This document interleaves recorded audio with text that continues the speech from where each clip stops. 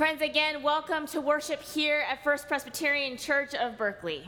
For those of you who are with us in the sanctuary today, it is really good to see your faces. For those of you who are joining us online, it is good to feel your presence. Now, normally, whenever a church does the welcome section in their service, we tend to break down the congregation in the following categories: those who are new or visiting, those who are re-engaging, and those who are already engaged. We do it all the time here at First Pres, every single Sunday. Now, sometimes we vary our welcome based on identity markers. For example, during cultural or racial heritage months or holidays, we will extend a special welcome to those who identify with groups like our AAPI or Black or Latinx or queer siblings. Because in this day and age, and given the history of the church, I believe it's important to be specific about our welcome. There have been far too many times that I have stood in sanctuaries across the country and have been asked, "Pastor, am I really welcome here? Am I actually accepted here? Do I really belong here?" For any of you who have ever had to ask that question of yourself, you know that what I'm talking about, and you know why naming the nature of our welcome matters.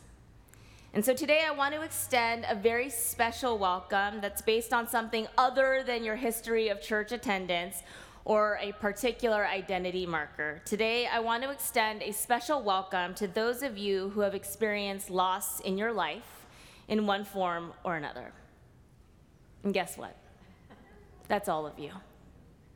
Just like the past few weeks, today we are going to read stories from Scripture and hear stories from within our own community, stories about loss and grief and also hope.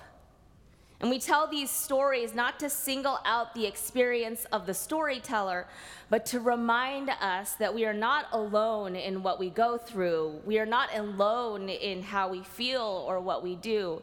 We are not alone in who we are. So for those of you who are here today who are in the midst of grieving loss, whatever kind of loss that may be, let me say this: you are welcome here. You are cherished here. You are honored here. And if at any point in today's service this conversation becomes too much for you, I pray that you will listen closely to your body and your soul and your heart and honor what it is telling you. As always and as ever, to any of you who are in need of pastoral care or extra support, your clergy are here for you, our active listening ministry is here for you, our support groups are here for you, this community is here for you. With that, let us pray. God of creation and Lord of compassion, regard us gently today as we venture into your word written, your word experienced, and your word proclaimed. Soften our hearts, open our minds, and tend to our souls as we live our ordinary lives by the grace of your extraordinary love. Amen. Our scripture for this morning comes from 1 Kings chapter 17, the story of the widow of Zarephath. Hear now God's word for you today. Now Elijah the Tishbite of Tishbe in Gilead said to Ahab, As the Lord, the God of Israel lives, before whom I stand, there shall neither be dew nor rain these years, except by my word. The word of the Lord came to him, saying, Go from here and turn eastwards and hide yourself by the Wadi Cherith, which is east of the Jordan. You shall drink from the wadi, or ravine, and I have commanded the ravens to feed you there. So he went and did according to the word of the Lord. He went and lived by the Wadi Cherith, which is east of the Jordan. The ravens brought him bread and meat in the morning and bread and meat in the evening, and he drank from the wadi. But after a while, the wadi dried up because there was no rain in the land. Then the word of the Lord came to him, saying, Go now to Zarephath, which belongs to Sidon, and live there, for I have commanded a widow there to feed you. So he set out and went to Zarephath. When he came to the gate of the town, a widow was there gathering sticks. He called to her and said, "Bring me a little water in a vessel so that I may drink."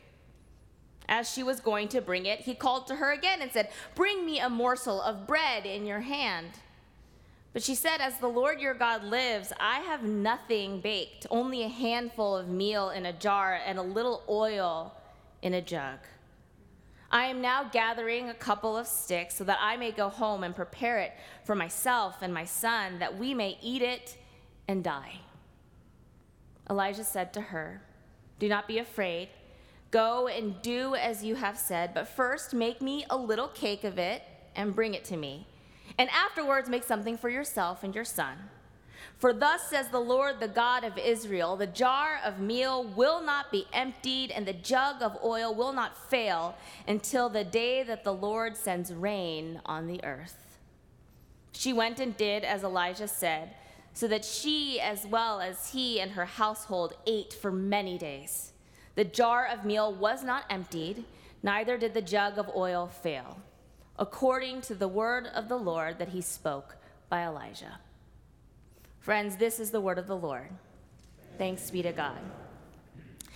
2 Sundays ago, we kicked off a new sermon series here entitled The Ministry of the Ordinary, in mining scripture for stories of everyday, right where you are in the moment faithfulness.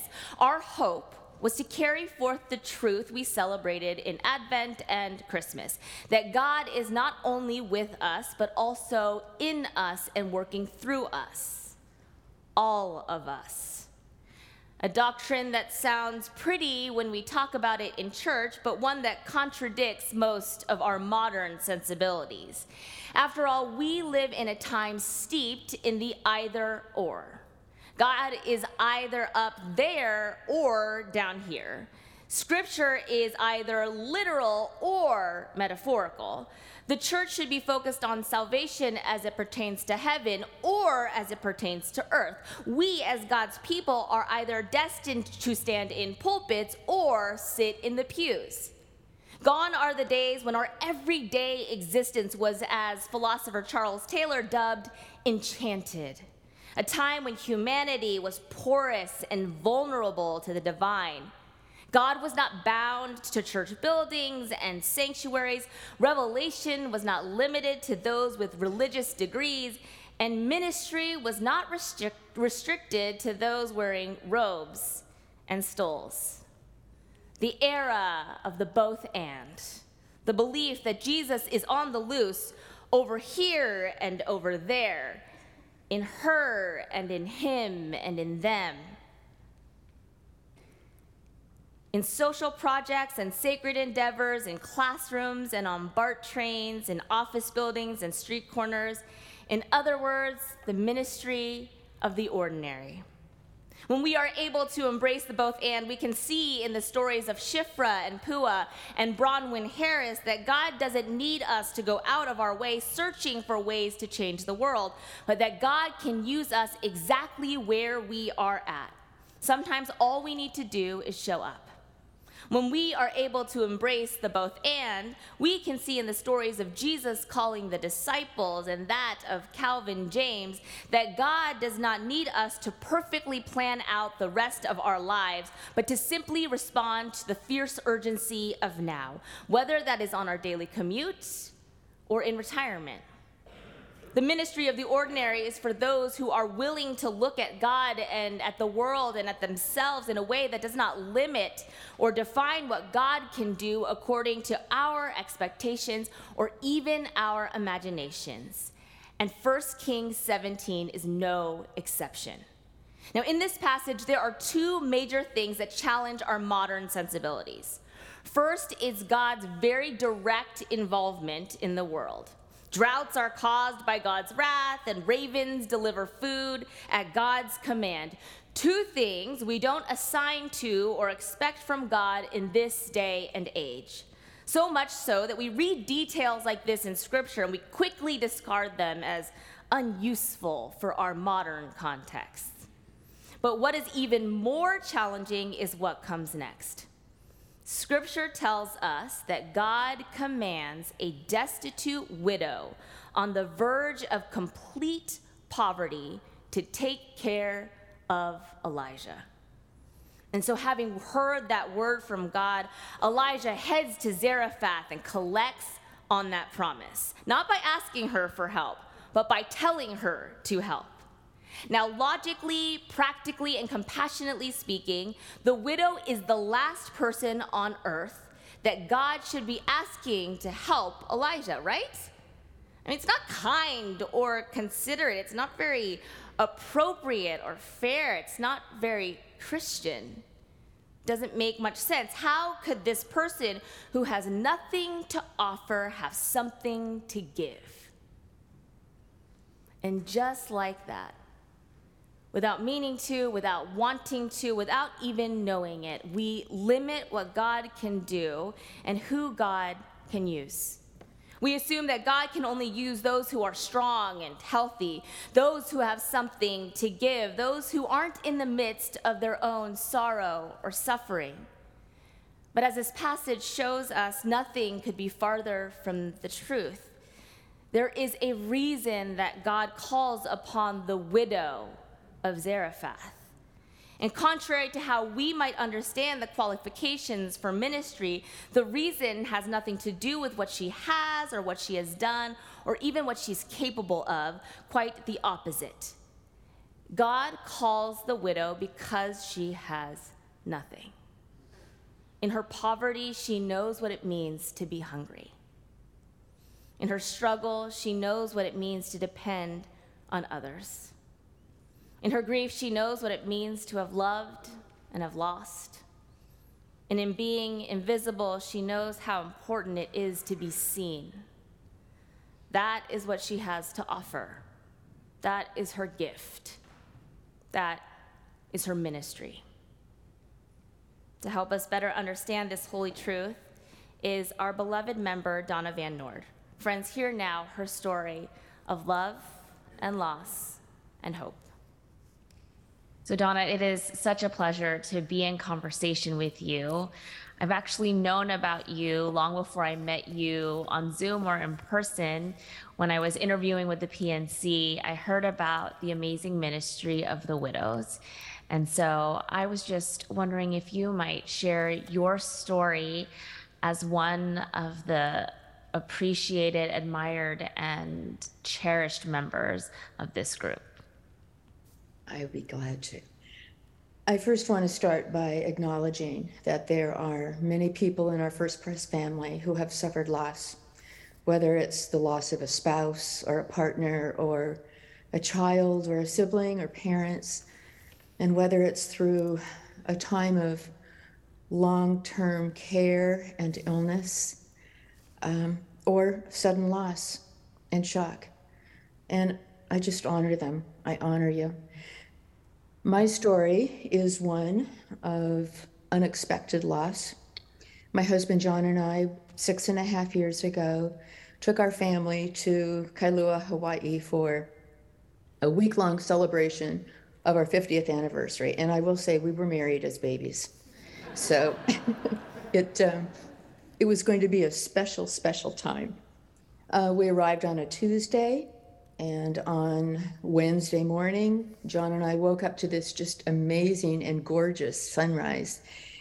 And we went downstairs and made coffee and took our coffee out to the back deck. And we started a very deep conversation. And it was a conversation about our life together, about the places we had lived. We had been through many transfers. We talked about our children and our grandchildren and how proud we were of them and what our hopes and dreams were for them. And we talked about our relationship, how we had supported one another over the years in so many different ways. And I look back on that now, and unbeknownst to us at the time, it was really our goodbye. On Thursday morning, we woke up and, of course, went downstairs and made coffee and had this enormous breakfast ready for everybody who came downstairs. And this was going to be snorkeling day. And so we're just making lots of noise and lots of laughter and having a great time around the breakfast table. And as people started to gather stuff up to go to the beach, I asked if it would be okay if I stayed back at the house, because I I just didn't enjoy being out in the sun all day long. So they said, sure, Mom, we'll see you later. And as they piled into the cars, John and I connected with our eyes and we waved. And that was the last time I saw him alive. I received a call from my son, Michael, around 2 o'clock in the afternoon saying that there had been some difficulty. And I immediately thought that one of the grandkids, something had happened. And he said, no, Mom, it's not the grandkids. And I knew it was John. And Charlene, I knew he was gone. I just knew it. I felt it. He said, Mom, I'll call you again in about 10 minutes. And during that time, I paced back and forth in the house, and I just thought, Lord, my hands were up, and I thought, what is happening? And I felt the presence. I really did feel the presence, I believe, of the Holy Spirit just coming over me and giving me peace and calmness, and wrapping me in this protection. And Mike called back and he said, Dad's gone. So he and Raquel were going to come back to the house and pick me up and take me to the hospital where the paramedics were taking his body. And on our way to the hospital, we're just going down the freeway. I'm sitting in the back seat of the car. It's quiet. I know they are deep in their thoughts, and I was deep in mine. And I remember looking at people, hearing music, hearing conversations, hearing laughter, and thinking, I'm going to go see my husband's body. It just was surreal. And we arrived at the hospital, and I just opened my arms to gather my children. And they were grieving, they were shocked. The looks on their faces, it just was very, very sad. And we went into the emergency room. We were brought to a place where John's body was, and we just gathered around him. We arrived back at home. I lived in San Francisco at the time, and I remember in the days following just walking around my house and not hearing any sound. It was so quiet, and it felt so empty. And I thought, Lord, how can this be? How can you give me some understanding, some way to make sense of what had happened? And he led me to the Psalms. And there were many, many early mornings, well before dawn, that I was sitting in my living room with my Bible open, paging through the Psalms and trying to find one or two or three that spoke to my heart. And I prayed. I just prayed. I clung to God in prayer, and I asked him to help me be strong, to help me just deal with the fear that was so overwhelming, so many things to do, territory I had never been in before. And I asked him to help me have courage to carry the weight of grief that I just felt was enveloping me. And there is a weight. My grief weighed. It weighed heavily. I have a sense of perspective now. I know that I had to feel that grief, that agony completely. I had to walk through it. I couldn't skip over it. I couldn't ignore it. And I had to be afraid. I had to feel that fear. I had to learn fear. I had to learn that God was there. He was trustworthy, and that is who I went to. I can say now, after these years, that experience of John's passing, the most traumatic experience of my life was the one that was most transformative. It changed me and it changed my understanding of who God is. You say it often, Charlene, that God is faithful. And I am God's beloved. I know that completely. I believe that with my whole heart. And I've learned so much over this time. I've learned that life holds hard stuff. And I've learned that God is my strength. He is my rock. He is the one I can count on. He is trustworthy. He is faithful. I've learned to be quiet in his presence, to be able to hear his voice and feel the nudges. And as I'm reading these beautiful messages from God, meditations, to feel what he is asking me to do. He's helped me to know that I have decided to live. I am not isolating. I am living. And something that is so beautiful, he's created this desire in me to love others. And he's put so many dear, dear people in my path, my friends from many, many years, new friends, friends who are at this time beginning this journey, and others who have already passed through it. And so I still go to the Psalms. I have two favorites. One is Psalm 121. I lift up my eyes to the hills. Where does my help come from? My help comes from the Lord who made heaven and earth. And this phrase, he will not let my foot slip. And it doesn't mean that I'm never going to have difficulty in my life. I've had it. It will come again. I know it. It's part of life. But I know that he is there. He is with me. And then Psalm 139, which is that beautiful psalm of God knowing me, seeing me, being with me wherever I am. And especially that verse that says, it's God alone who knows the length of our days. And I can accept that. Yeah. I accept that.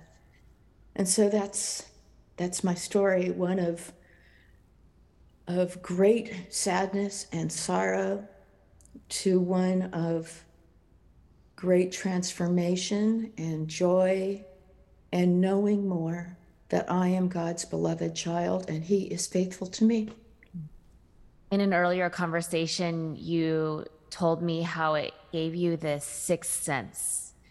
And as someone who has experienced loss too, I know exactly what you're talking about, especially in those moments of acute loss, but even afterwards. Can you tell us a little bit more about that? I just think of that feeling, that overwhelming feeling of the presence. I think of the Holy Spirit and pouring out what I call holy oil when I got the news from Michael that there had been difficulty. It's like you're almost taken out of your body and you're looking down on another person. And I felt so enveloped by God. And I think that was the beginning of knowing the presence of God so strongly. It has been so real. And so I don't think there are moments in the day where I'm not aware of God. I'm not so connected with him in a way that I know he's with me. He gives me such wisdom. I need such wisdom. He's just part of my being. Does that sixth sense impact or influence your interactions with others? Yes. Yes, it does. One thing that I've learned is that I don't need to have answers. I need a listening ear. I need a presence. I found that sometimes people just want to be with you, and you can hold somebody's hand or you can look into their eyes, but it's not you. it's God working through you, or it's responding to a nudge. I've learned that when I get a phone call or I have this kind of premonition from God, that I have to act on it. And that's kind of frightening at sometimes. At times, I would say. You're not exactly sure what you're going to be asked to do. Well, on behalf of those who are lucky enough to do life alongside you, I would like to think that I have been the recipient of many of those nudges, those holy nudges of your love and compassion. So thank you so much for the ways that you have allowed God to use you in the midst of, and because of all that you've been through and all that you continue to go through just as a human being in this world. So we love you, Donna, and we thank you for sharing your tender story with us. You're welcome. You're welcome, Charlene.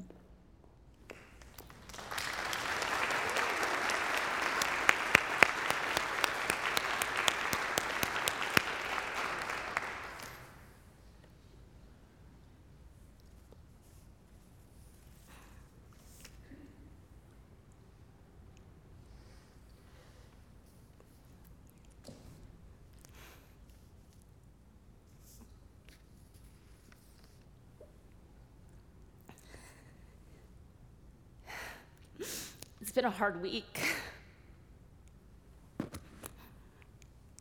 It's been a hard week to be human. It's been a hard week to turn on the news. It's been a hard week for people who have lost friends and loved ones, for those who have lost health, mental health, for those who have lost job security, homes, food security. Loss is all around us. And so, first and foremost, I just want to say thank you to Donna for honoring us with your courageous storytelling.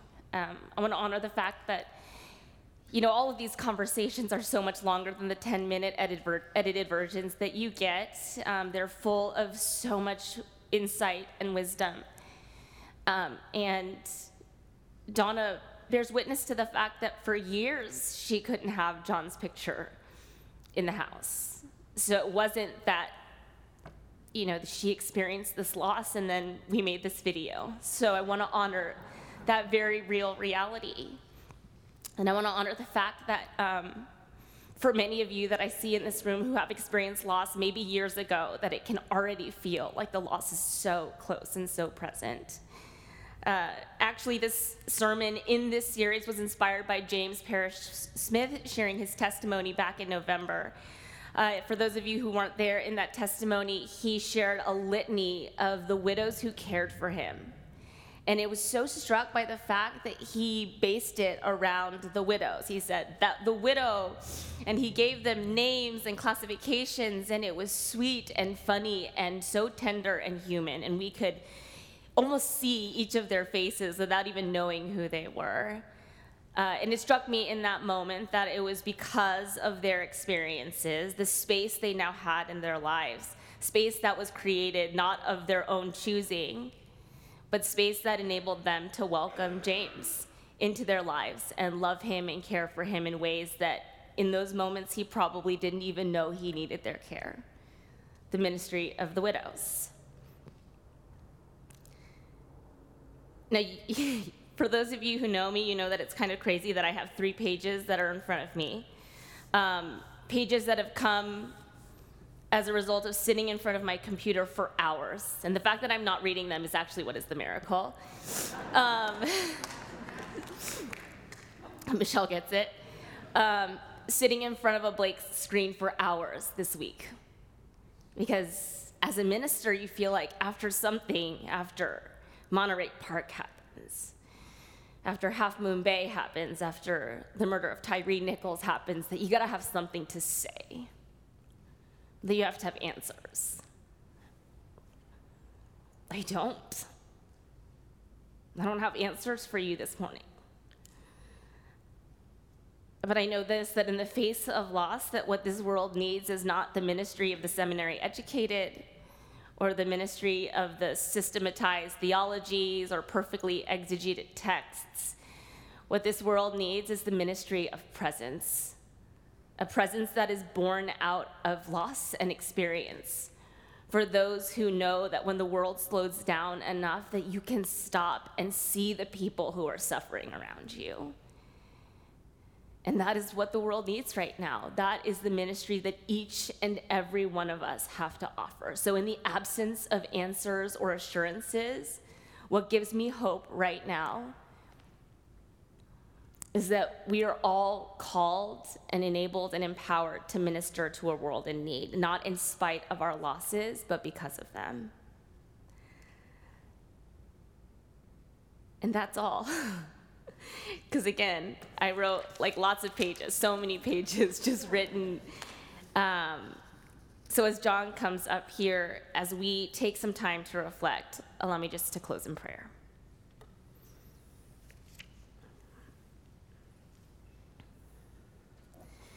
God, as your created ones, there are vacancies that we feel in our hearts. Vacancies wrought by loss and betrayal and experiences not of our choosing. And these experiences do not disqualify us from serving you. If anything, they give us this sixth sense, this special ability to stop when the world is spinning, when all the talking heads are trying to give answers and explanations and ways forward, that we as your people are called to stop long enough to look around at those who are hungry, who are hurting, who are suffering and feeling isolated. And we're able to see them because we have been them. And so we trust, God, that in those times, in these moments, such as now, that you are not only with us, but that you are in us and working through us in our meager and humble ministries of the ordinary. Thank you for modeling that in your Son, our Lord. Amen.